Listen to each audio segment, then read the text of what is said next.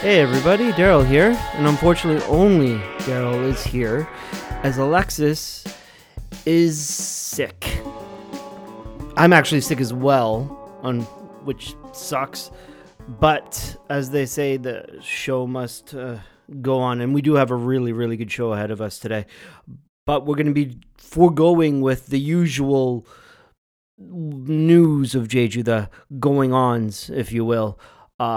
There has been quite a bit going on, and we'll like to talk about that, but we'll have to get to that next time. But on this episode, it is actually quite a, a special episode. We have historian Robert Neff as our interview, and it's quite a lengthy interview too. And we talk about, his recent series of articles about Jeju that are just fantastic. So if you haven't had a chance to read them in the Korea Times, I highly suggest you do. But before we get to that interview, we of course have Jeju Dialect Corner with our teacher, something named Ju Young Han. So let's go to that now.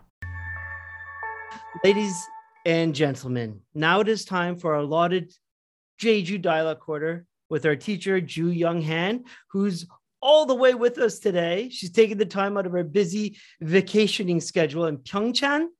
Is that where you are? Surfing? Yes. Not surfing. Yeah. Skiing or snowboarding? Snowboarding. Yeah. Nice. How are you doing? Is it your first time? No, actually, like my fourth time today, and I had really big fall down. I fell down really hard today. So I kind of tumbled like twice. Then I landed on my shoulders. So I'm okay, but I think tomorrow, I think I'm going to be in a lot of pain, muscle pains. Oh, that sucks. I hope you can go to a jjimjilbang or something and relax. Yeah. And it's kind of fitting you're in Pyeongchang because that's where the last Winter Olympics are. And today, it's full disclosure, it's the 4th in the West. And that's the start of the Winter Olympics in China, in Beijing. So yeah. How is it there? Is it beautiful? Yeah, it is. It snows like every morning, and it's like everything white, and I think it's just really beautiful to see the snow all the time, because in Jeju we don't see snow like very often, Do people there, like, do they know that you're from Jeju? Have you told them that you're from Jeju? Are they shocked? Are they amazed from where you're? No, I only see my snowboarding my teacher who's teaching me, snowboarding. So I told him that I live in Jeju, but like he was like, "Oh, when did you move to Jeju?" And I was, I was born and raised in Jeju, and he was like shocked and a little bit jealous, like, "Oh, you must be, happy," and stuff like that. So. Yeah, it's interesting because when I first got here, there was like most people were Jeju natives, but now there's so many people from the mainland who moved here, right? So there's it's not that it's difficult to find people from like Jeju natives, but from the mainland, like you said, they asked when did you move here? So so thank you again, taking time out of your busy holiday snowboarding schedule to do this. And so, what is the word that we're going to be learning today? So today I was thinking how to say goodbye to the year we had, like 2021. Right. We can say to each other like 폭삭 속았다. 폭삭 속았다? Yes. Okay. One more time. 폭삭 속았다. 폭삭 속았다. That's a lot of like syllables in there. That's actually quite good. So what does that actually mean? Like, how does that work? So let me explain the phrase, like when you can use it. So like 폭삭 속았다, you can use it as a way of saying goodbye to your coworkers, like it means like, oh, you went through a lot of trouble today, or that day, and thank you for your work, or you did a really good job, stuff like that. So that you acknowledge their hard work, and and express your your gratitude. Gratitude. But you wouldn't say this at the end of every day then. You would say this only when like your students, for instance, put in a lot of good effort that day. Or say that to every day, like it doesn't have to be like special day or anything. So like for example, if your friends visit you like from like 1 hour from your house, you can say, oh, 폭삭 속았다. You went through a lot of trouble to come here. So thank you, kind of stuff. So let's say, for instance, there's a Jeju dialect teacher who's on vacation at the moment, and she's taking the time out of her busy schedule to speak to us when she could be out frolicking in the snow with her friends. Hypothetically, one host could say, "Puksak soka suda." Yes. Yeah. When hang up the phone, like you can say, "Oh, today, puksak sogasta." Oh, perfect. Yeah. That's very fitting. That's a great expression. I can't wait to impress Alexis, who's not here actually by everyone. As you noticed, she's not here because she's not feeling well. She's quite ill at the moment. So she wanted to be here, but the show must go on, as they say. So now, as you mentioned, I think you mentioned, the end of the year has just come. In Korean, you would normally say "Sehe bok mani padaseo," or the way I say it, "Sehe bok mani mani padaseo." How would you say that in Jeju Satori? We don't have any words for sehe, but we can say "Sehe bok 하영 받읍사." 하영?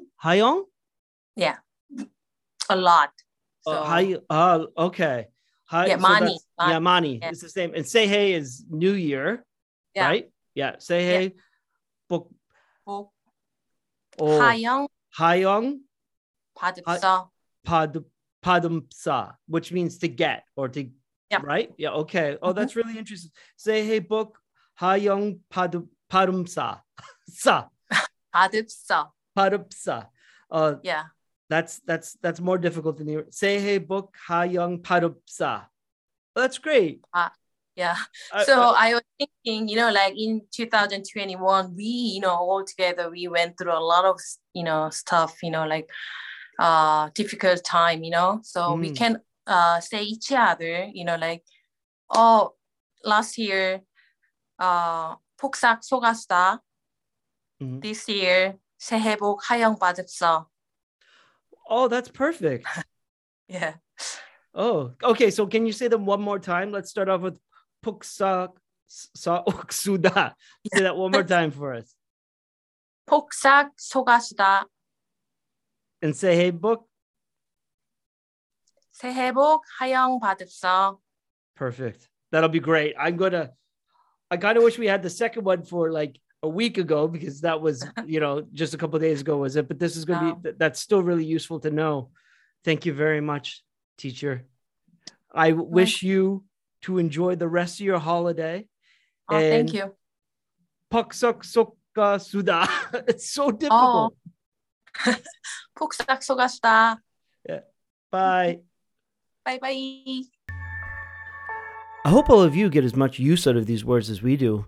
If you do use them, please let us know and tell us how it goes. You can email us at meyouandjeju@gmail.com, or follow us on Facebook and message us there, Instagram, Twitter at The Jeju Podcast. We're all over the place. And, feel free to message us, drop us hints, tips, news about what's going on the island that we may or may not have heard about, things that you'd like us to discuss. We really do enjoy and appreciate the community interaction we get from all of you. So please, don't be shy if you want to reach out. And that was another great lesson from Ju Young Han, who we very much appreciate coming on, especially all the way from Pyeongchang. As you notice, Alexis wasn't there. She's been under the weather for a while now, and not to pull back the curtains too far in how we do this, we don't always record each segment at the same time. As you'll notice in the upcoming interview with historian and writer Robert Neff, Alexis was there with us because we were actually able to do this interview in advance. And I got to tell you, it's quite a doozy of an interview. It covers everything from his recent articles to how he writes them and how he categorizes, catalogs his information, and also about just that history from that particular time period, from like the late 1800s, early 1900s, and how it's disappearing. And it's not just disappearing for Jeju, but it's also disappearing in South Korea. And if we don't document it now, it'll just be gone. And that would, that truly would be a travesty. So without further ado, let's get to the interview now, because he explains it so much better than I do. And here's Robert Neff. Now with us from Seoul is Robert Neff, an author, freelance writer, and historian specializing in Korean history of the 19th and 20th century. His work has been published by the Christian Science Monitor, Asian Times, the Korean Times, Korean Herald, and more, including the Jeju Weekly, which is where I first met Robert about a decade ago, I think. He's also written books about Korea, including Through Western Eyes, which is right here. And he is here today to talk to us about a series of 6 articles that are kind of written in the same vein as this book that's in front of us. And they were published recently back-to-back in the Korean Herald. Thank you for being with us, Robert. Thank you. It's Korea Times, not Korea Herald. Oh, no, but yes, I must have mixed it up in my notes. Korea Times. Now, the series of historical articles depicting the impressions of like Western travelers on specific aspects of the island is rather a fascinating read. I think we both really enjoyed reading it. Where did it come from? Where did the idea for this? Well, January 12th was Fred Dustin's birthday. Right. And so every year I honor his memory. And I didn't want to write an article about the establishment of the maze, which he's famous for. Mm-hmm. So instead, I wanted to go back and review some of the conversations we used to have. Oh, cool. Whenever I went down to Jeju Island, we would sit, eat popcorn and drink grape soda and talk about the history of the island. Well, here's a pressing question. Where did you get grape soda? Grape juice. I'm sorry. I was like, wait, that's excellent. So continue, you were saying? So it stemmed from that. And it's I go through different series at a time. I'll concentrate on one region for 1 or 2 weeks and then move on to another region. Mm-hmm. I thought it was particularly interesting. It was 6 pieces, and what really struck me is all the information they're not large pieces of articles. So I just thought it was really interesting how much you were able to put in. And then what struck me is I wondered how hard it was for you to decide what wasn't going to go in. There was a lot of information that did not go in. But, yep. I tried to keep it to what Jeju's famous for, the wind, rocks, and women. So it was pretty much along that way. Jeju is actually kind of difficult to write about. Oh, why is that? There weren't that many Westerners on Jeju. So there were a lot of shipwrecks. And as you know, I used to write about the shipwrecks on the island. But the same thing with images. It's very hard to get Jeju pictures. I don't have that many from, I think my earliest one is 1910 or 1905. Oh, I didn't know that. Whereas my pictures of Seoul and Busan and Incheon go back to 1880s. The articles themselves, even with the pictures you chose, where it just kept you keep on, like I wanted to read faster, so I could get to the next picture. Really, really intriguing and beautiful photos. Thank you. Yeah. So about the source materials, I mean, you have like Korean custom reports and Scottish newspapers and books. And you said it's difficult to get these things. How did you come up with them? Were they something you accumulated over time, or was it just, digging through the archives for the specific series? I've been doing this for almost 3 decades. So I've collected material all the time. Every day I'm adding to my collection. All I do is transcribe. Amazing. And I would like to see your library, that's for sure. The library itself isn't that big. It's the transcription. My big project right now is a diary, day by day. I combined everything that I have.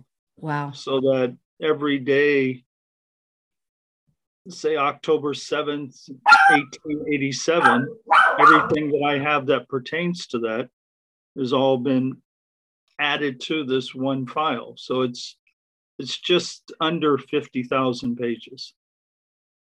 Wow, that's a lot. Yeah. 50,000 pages. Wow. So what do you intend to do with that once, I guess it's never going to be done. You're just going to have it for your archive. I just keep adding to it every day. So, I'm kind of concerned about what happens to it when I pass.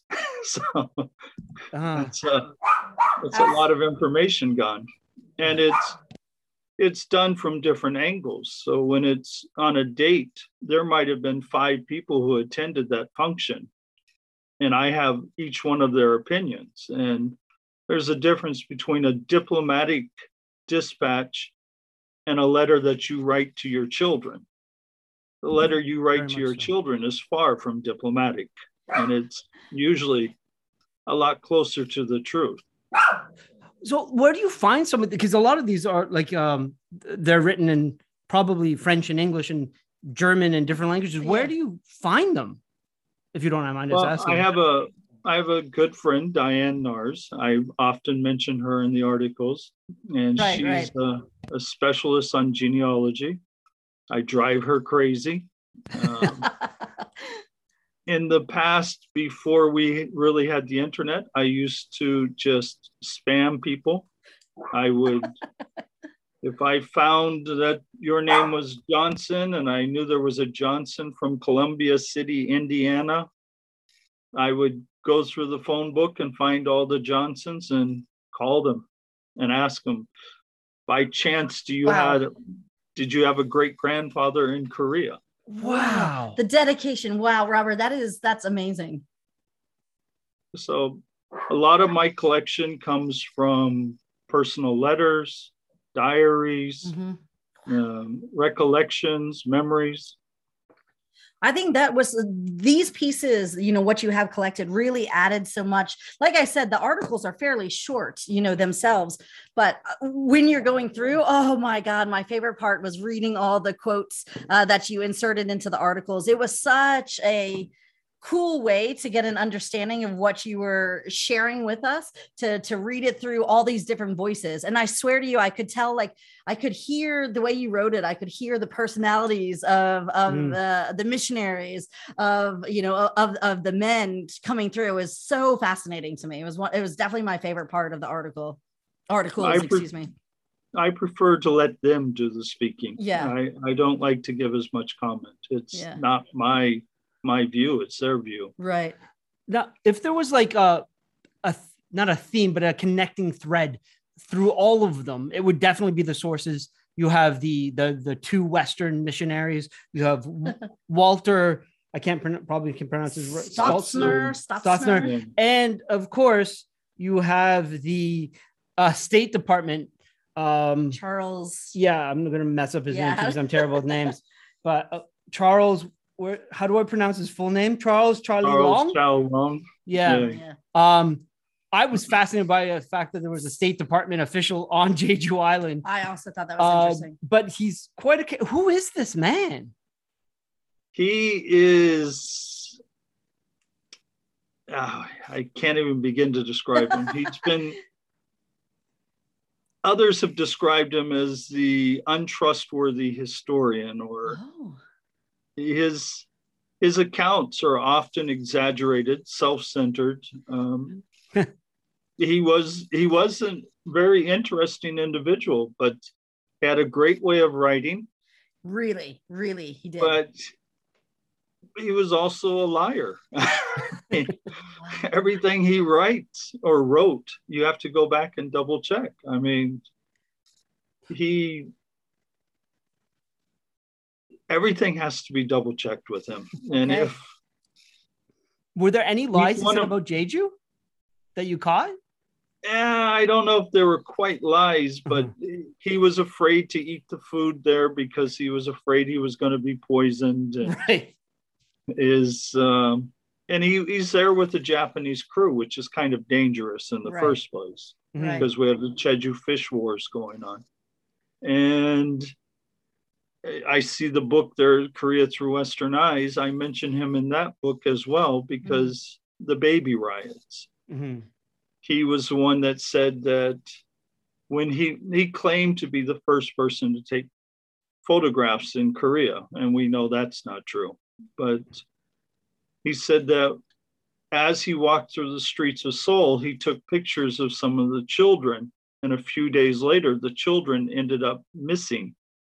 And they found them in the streets. They had been disfigured, their eyes removed, and it was all of he blamed it on the Chinese trying to get rid of the Westerners out of Korea.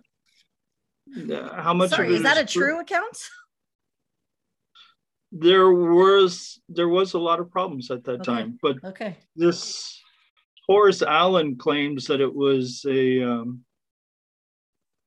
Japanese man who started this problem by buying a young boy for immoral purposes. The American ambassador, was accused of eating children. The missionaries were cooking children. A water carrier supposedly went into one of the missionaries' houses and lifted up a pot lid. And when he lifted it up, he looked in and he saw a child being boiled in there. It was, the common bogeyman. It goes back to the early 1880s when even in the countryside, supposedly foreigners would come in with candy and lure the children out. But these foreigners were the Japanese. But right. So, I mean, it's interesting, but Long is, he's like he's par for the course for the foreigners in Seoul at that time, because he's a Civil War veteran, and there were several Civil War veterans there. Long he's 45 years old. Okay, his boss, Dinsmore, is 37 years old. Okay. Dinsmore didn't serve during the Civil War. He was too young. Long has, I don't know, he's proven himself in Africa. He claimed to have discovered several different regions that had never been discovered before. And so he is kind of a real thing. I mean, he was a brave man. And so he came to Korea, and he has this younger man that's in charge of him. And there's a little antagonism there. And then he also has a General Dai, who served with the Union Army. Then there's Cummings, who was a colonel with the Confederate Army. You have Graham Lee, who was a National Guard, and he didn't serve with anybody, but he thought of himself as a military leader. And they're all conflicting with each other, and there's a lot of power struggle going on. In fact, Long tries to do a coup d'etat inside the American legation. Really? Dinsmore has to go to Incheon to have surgery done. Uh-huh. His surgery is kind of strange. I don't know what it was. It kind of made his over-endowed him, shall we say. I don't know what it was. That's a whole that's a whole nother podcast. I'm intrigued. I have no idea what disease it was. There were a couple of people though at this time that had that problem. Uh-huh. And while he was at Chemyeopo, Incheon, Long announced to the other diplomats in the city in the Korean the Foreign Office that I'm now in charge of the American legation. Jeez. And Dinsmore is like, no, you're not in charge. So there's really a power struggle inside, and they both end up getting relieved. Oh, how long was Long in Korea? Do you know off the top of your head?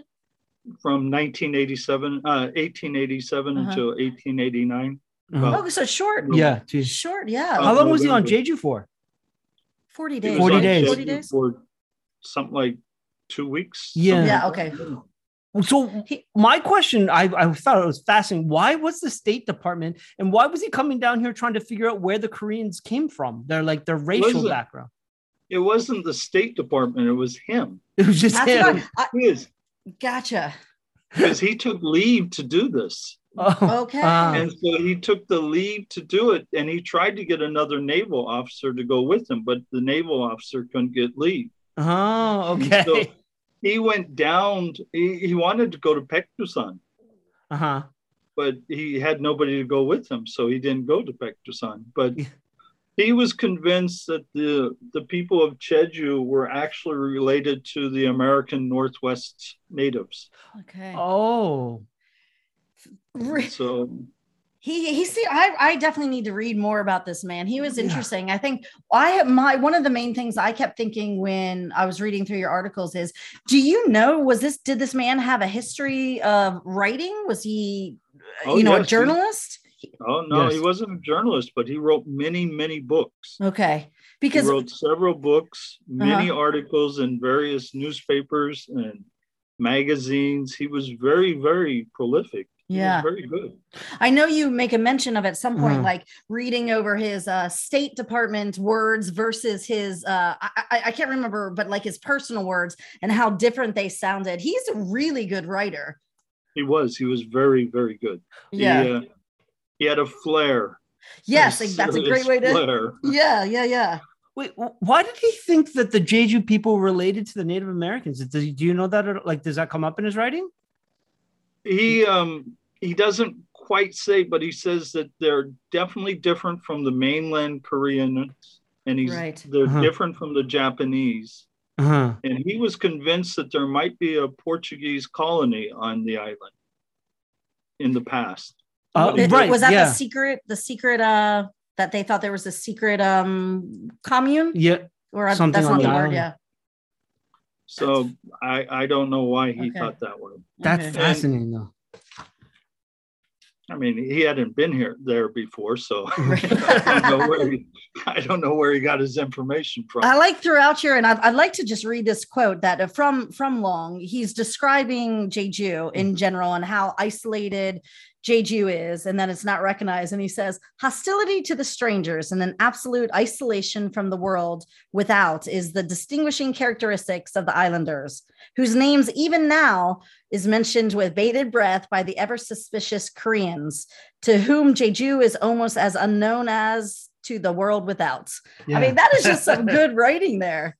He was very good. He was good. But Jeju to the Westerners was basically unknown. I mean, in the future, I want to do a piece on an early, I think it was Canadian American, or I can't remember exactly, but it was just before Perry opened Japan. And he almost jumped off at Jeju Island, and he was going to teach English. So that would have been your earliest English teacher. He would have been our earliest ancestors. Yeah. That would have been what, 1850s or something like that. Yeah. Oh, that's too bad, because we would have probably had a lot more knowledge about what, at least in English, about what Jeju was a long time ago. Because I mean, Jeju was, you captured in this piece, and so well. I find it very interesting how flippant some of they are about the people just dying in these fish wars on the beaches. Can you explain a little bit about this this fish war was? This fish war started like in the 1870s, and there were constant reports. Obviously, they originated in the Japanese newspapers, but they were picked up by American and European, of executions of Japanese fishermen on the beaches. I think it was 1874. They mentioned 14 were beheaded on the beach. There was an ongoing war between the Japanese fishermen and the Korean fishermen. The Japanese, Hado, and what is it? Mulipo? I can't remember. Musupo? Musupo. Yeah. That's right by where we are right now. Where they went ashore and they, what's the word? They abused the female inhabitants. They stole the pigs, they stole the chickens, and they abused the women. They killed a number of men, and so it became a tit for tat. And then on the mainland, you had the Chinese fighting with the Korean fishermen in the waters. Yeah. And so I thought it was kind of interesting when actually the three groups all met together one time, and the Koreans came out on top. But it's just so bloody. Like, they just clean away the bodies off the. I really wanted to know where these, because I live by Jungmun on the beach, and I love finding out where these locations are. Right, like, and trying to figure out, like, there's a description of one in the piece, and I'm like, God, that was one of my favorite. That's Sambansan. Yes. That's got to be Sambansan, right? Yeah. Can you? Yeah, sure. He's where was I talking about? Oh, it was Stoltzner who said it, and he was coming on the boat, and he said, "I felt my heart beat very fast indeed when I discovered such a colossus on a cliff outside Jeju, where the view reaches out over the ocean into the blue distance." Oh, that's just some good stuff right there. And you probably don't have any way to confirm it. I wonder if the Westerners knew what Sambansan was back then, but that has to be it, right? Like, down boat in the sun. Yeah. Some people have pointed out saying it was. I don't know. I don't actually live on Jeju. Right. Well, the way, people have to read the article because it's very descriptive about the size of the cave and the length of the cave in different varieties. So yeah, as soon as I read it, I was just like, that's amazing to read about something that we see every day.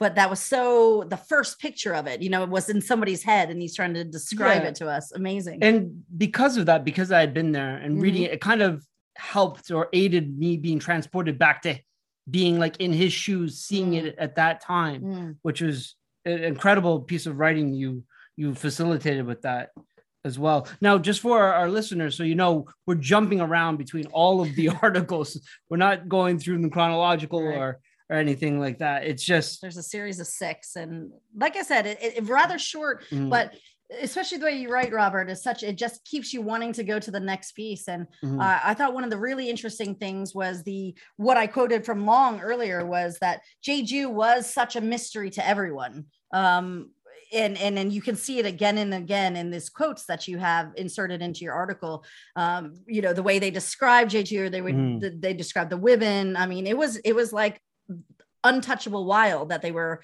being able to see for the first time.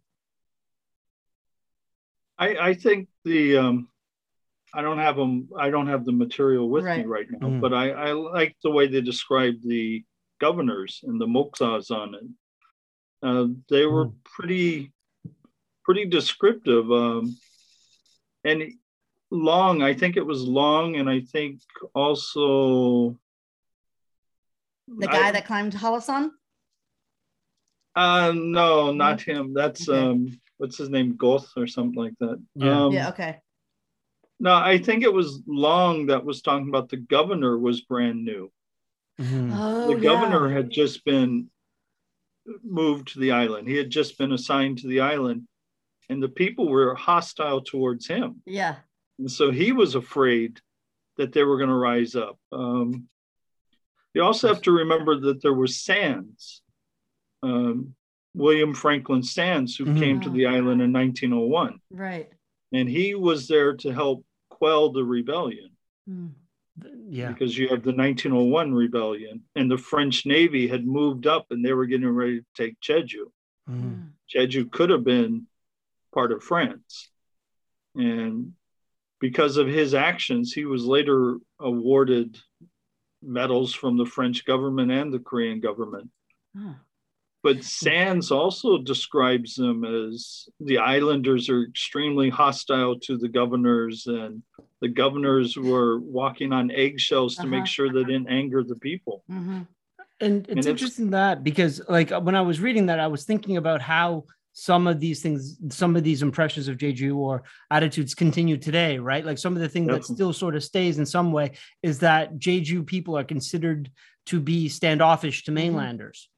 For the most part, they're not considered being very polite, and that seems to be that's like made, you know, in history, right? Because isn't that true though? Well, yes. Yeah.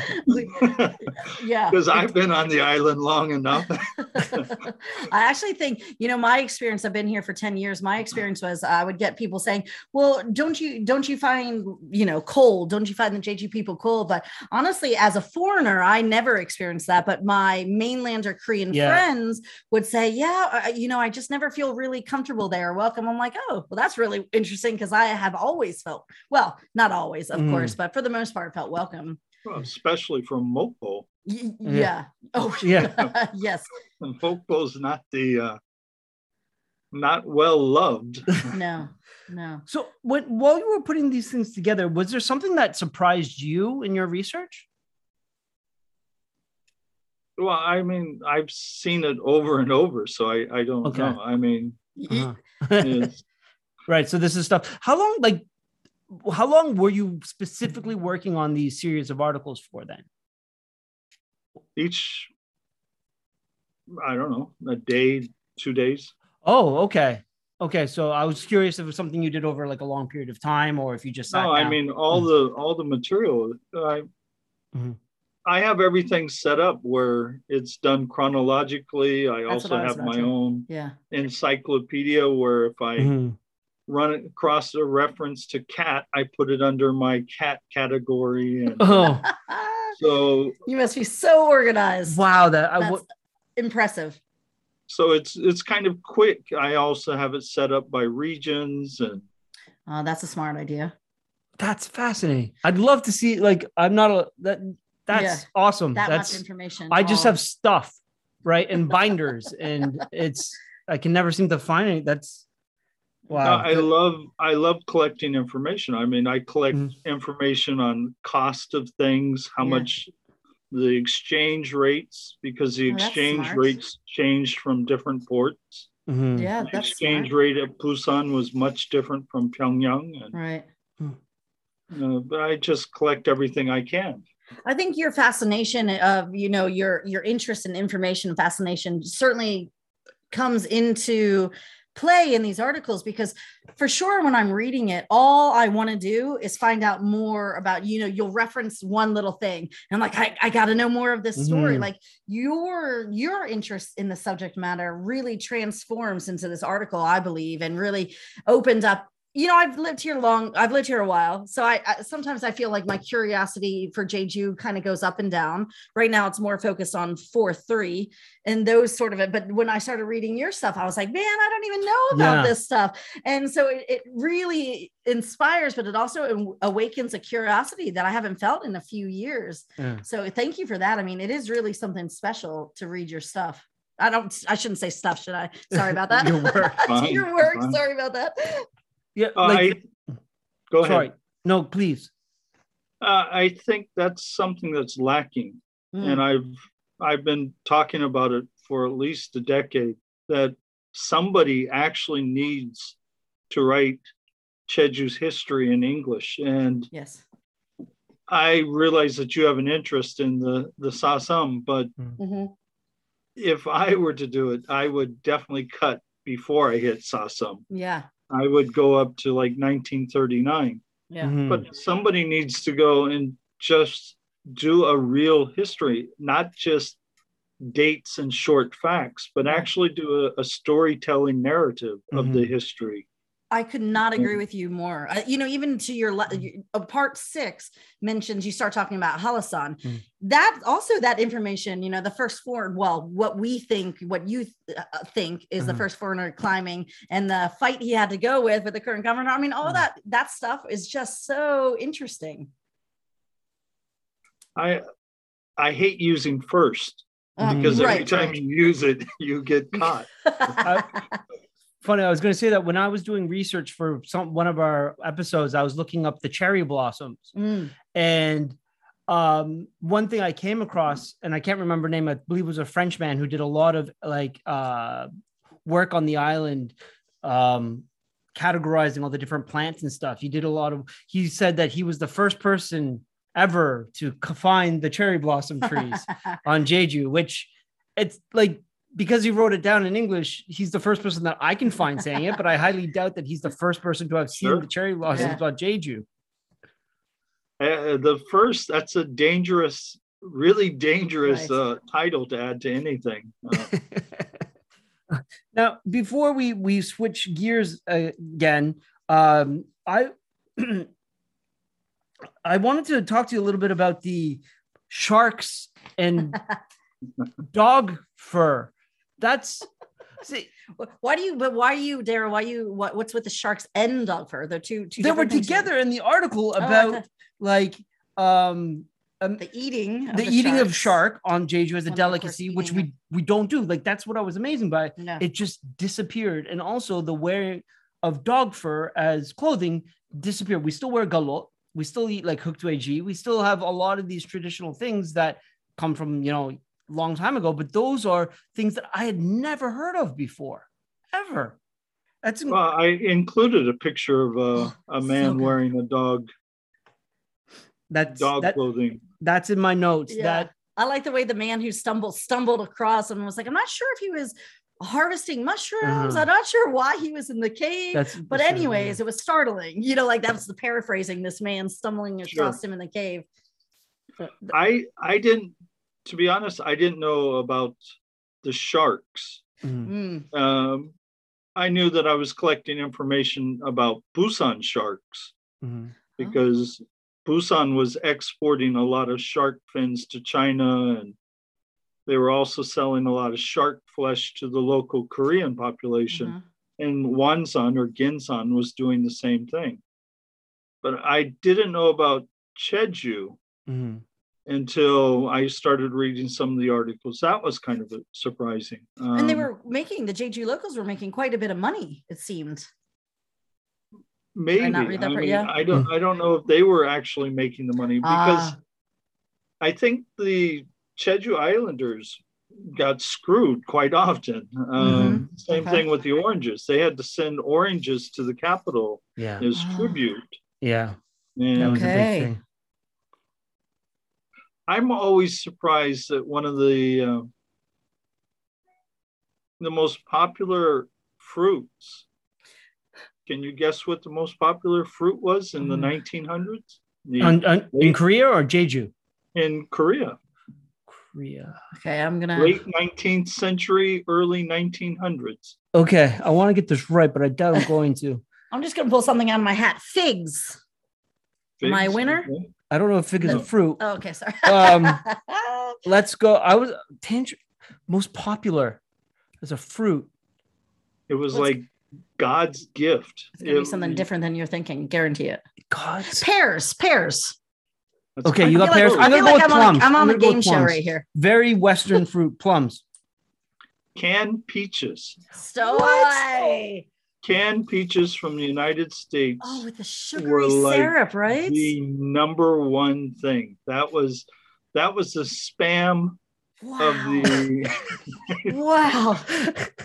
That's liquid gold right there. Yeah, wow. It was. I mean, we do. if you don't mind, we do want to pick your brain a bit more about another subject. How would you feel about talking about your friends?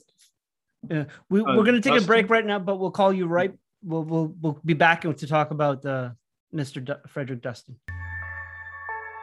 And we are back. And before we left, I said that we would like to talk with you, Robert, about Mr. Dustin. Now, there's a lot of people on the island who have come here in the last 4 or 5 years since the Jeju International City opened up. And sadly, most of them didn't get a chance to meet Mr. Dustin. And I don't think a lot of people realize the effect that he had and the influence and the legacy he's had on the island. So I thought maybe you could introduce them to who Mr. Dustin was. Well, his legacy on the island actually goes back maybe a half a century, but he actually came to Korea in 1952. And he was with the military, served his time during the Korean War, returned to the United States, finished his degree, came back, was one of the first English teachers at Yonsei University, and did a stint in a number of different universities. He became a gold miner. He mined gold. He was a fishmonger. He was a newspaper copy editor for the Korea Republic, which was the predecessor of the Korea Herald. He worked for the U.S. government. I mean, everything you could think of. He went down to Jeju Island after, I think, 1968, something like that. Okay. He established the maze in the 1980s, I think 1989. The Gimyeong maze. The Gimyeong. Right. For those that don't know. He was chicken farmer. That's actually how I got to know him. Being a chicken farmer? I wrote some articles about the long-tailed chickens of Korea. Okay. Supposedly, the Korean court used to have long-tailed chickens. Their tail feathers were 4 meters long, 5 meters long. Whoa.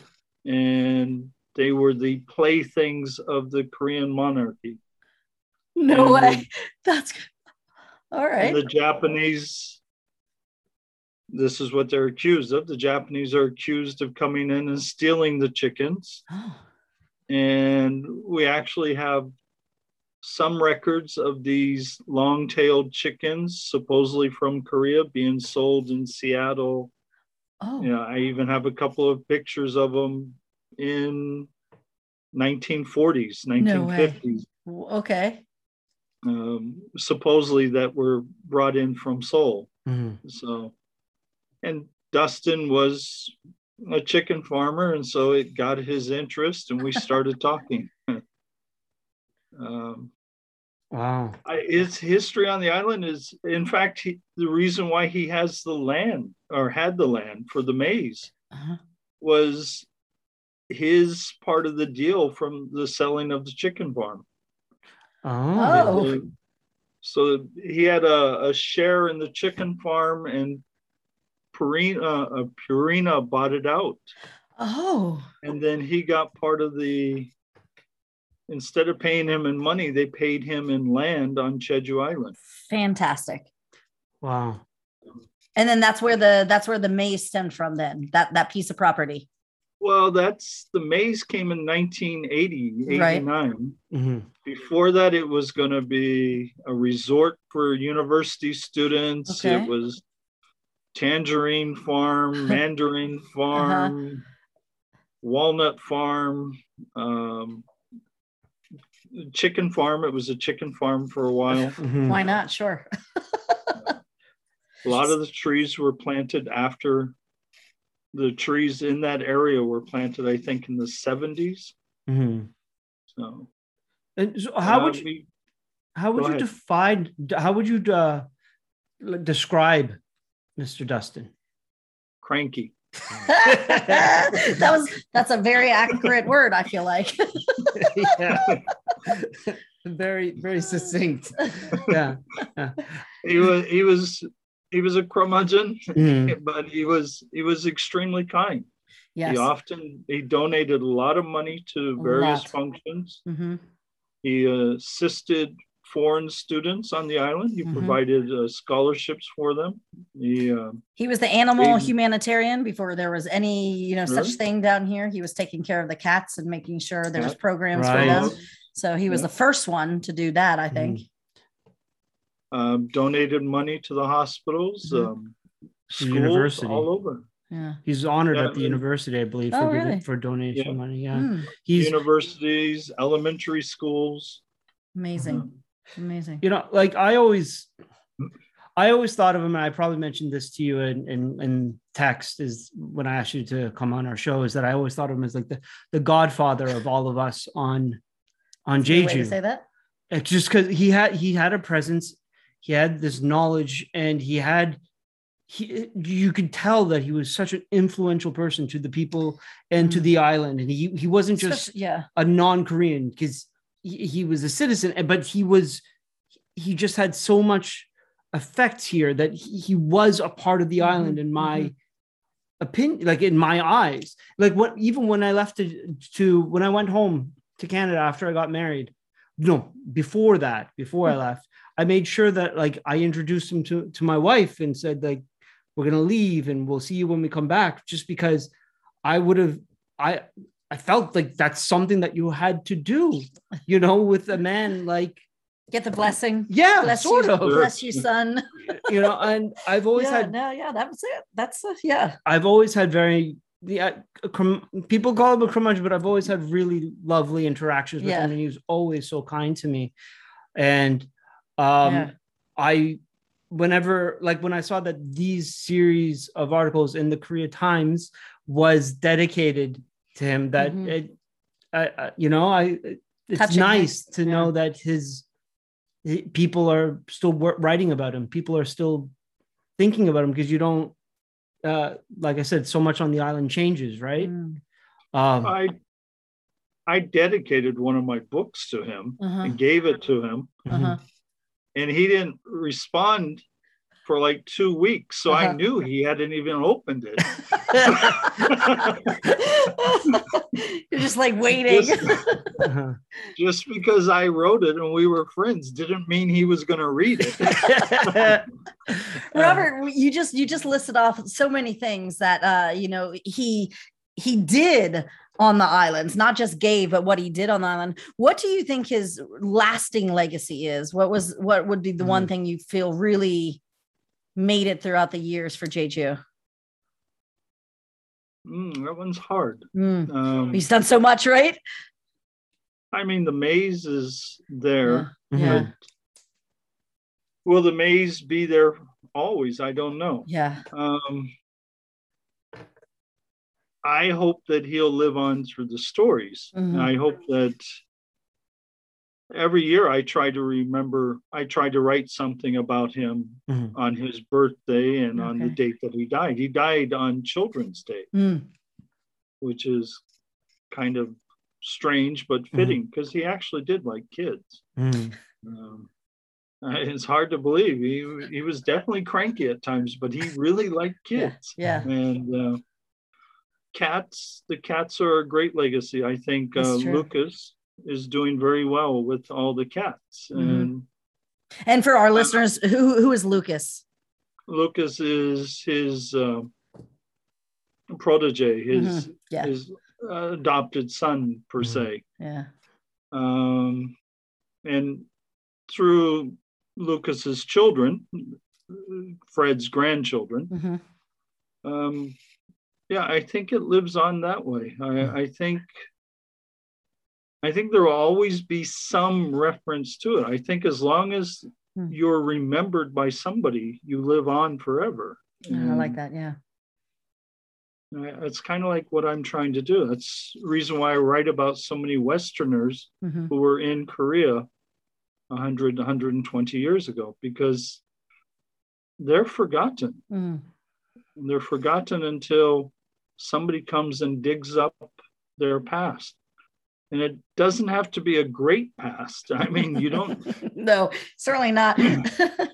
Everybody's got a backstory. Yes. But it's good to remember them. And a lot of these stories are dying quickly. The old Peace Corps, we've lost a lot of the old Peace Corps. We've lost a lot of the priest on the island. You're losing a lot of people. Yeah. The priest we did. That's a really good point. It's not just the foreigners that are being lost. When I used to go on the island, Fred was nice enough to provide me with a driver and an interpreter at times, and we would just stop.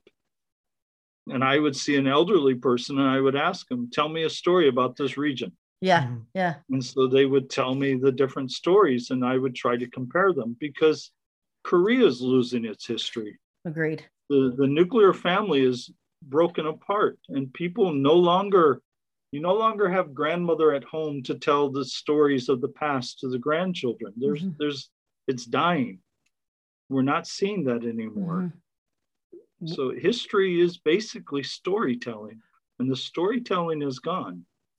One of my favorite things about living on Jeju, and I explain, and I write about Jeju in fiction form, and I do my Sasam work. I always tell people that the history of Jeju is like, it's a personal history.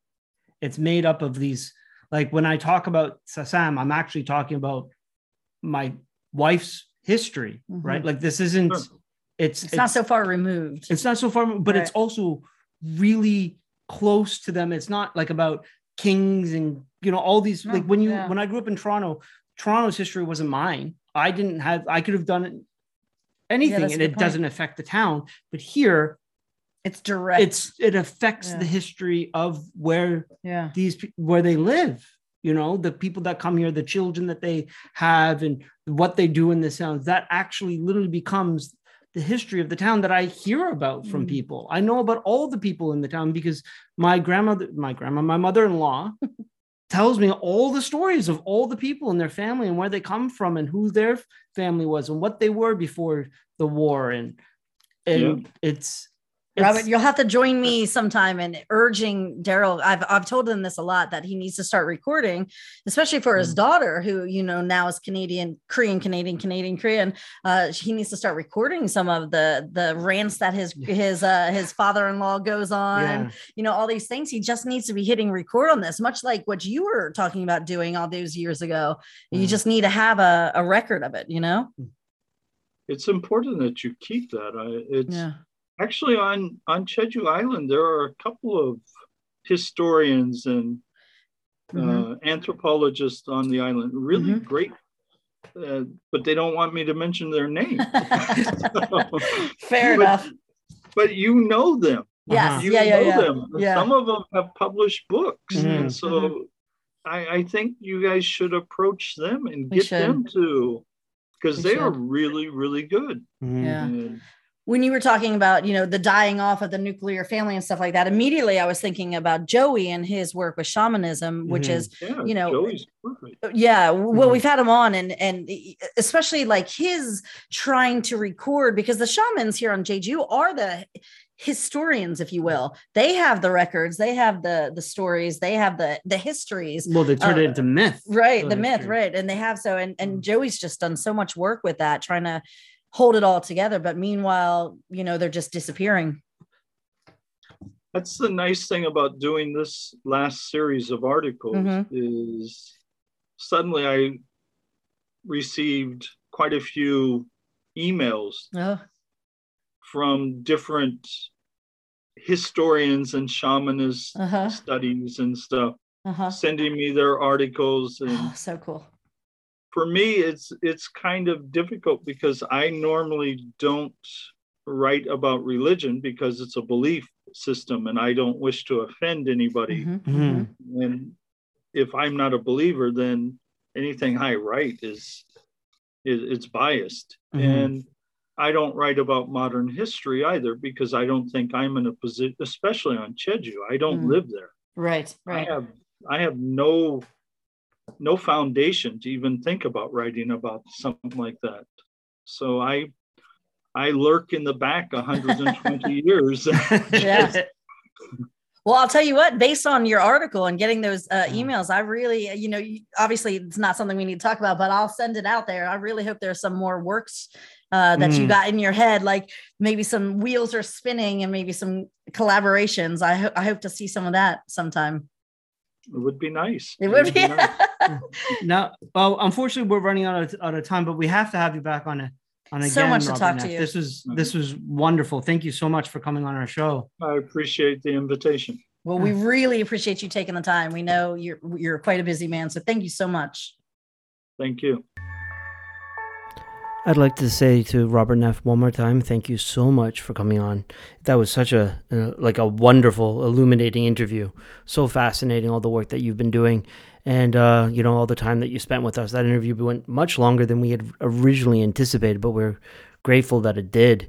And to speak a little bit about Mr. Dustin, because like I said in the interview, I don't think a lot of people had the pleasure of meeting him, those who are now live on the island and who call it a home. He was such a presence here when he was alive, and I was fortunate enough to break bread with him a couple times and visit him at his house and attend some of his parties. And, yes, a curmudgeon, but I always found them kind to me, and just always a pleasure and to be around. And like I said, I always thought him as kind of our godfather here on the island.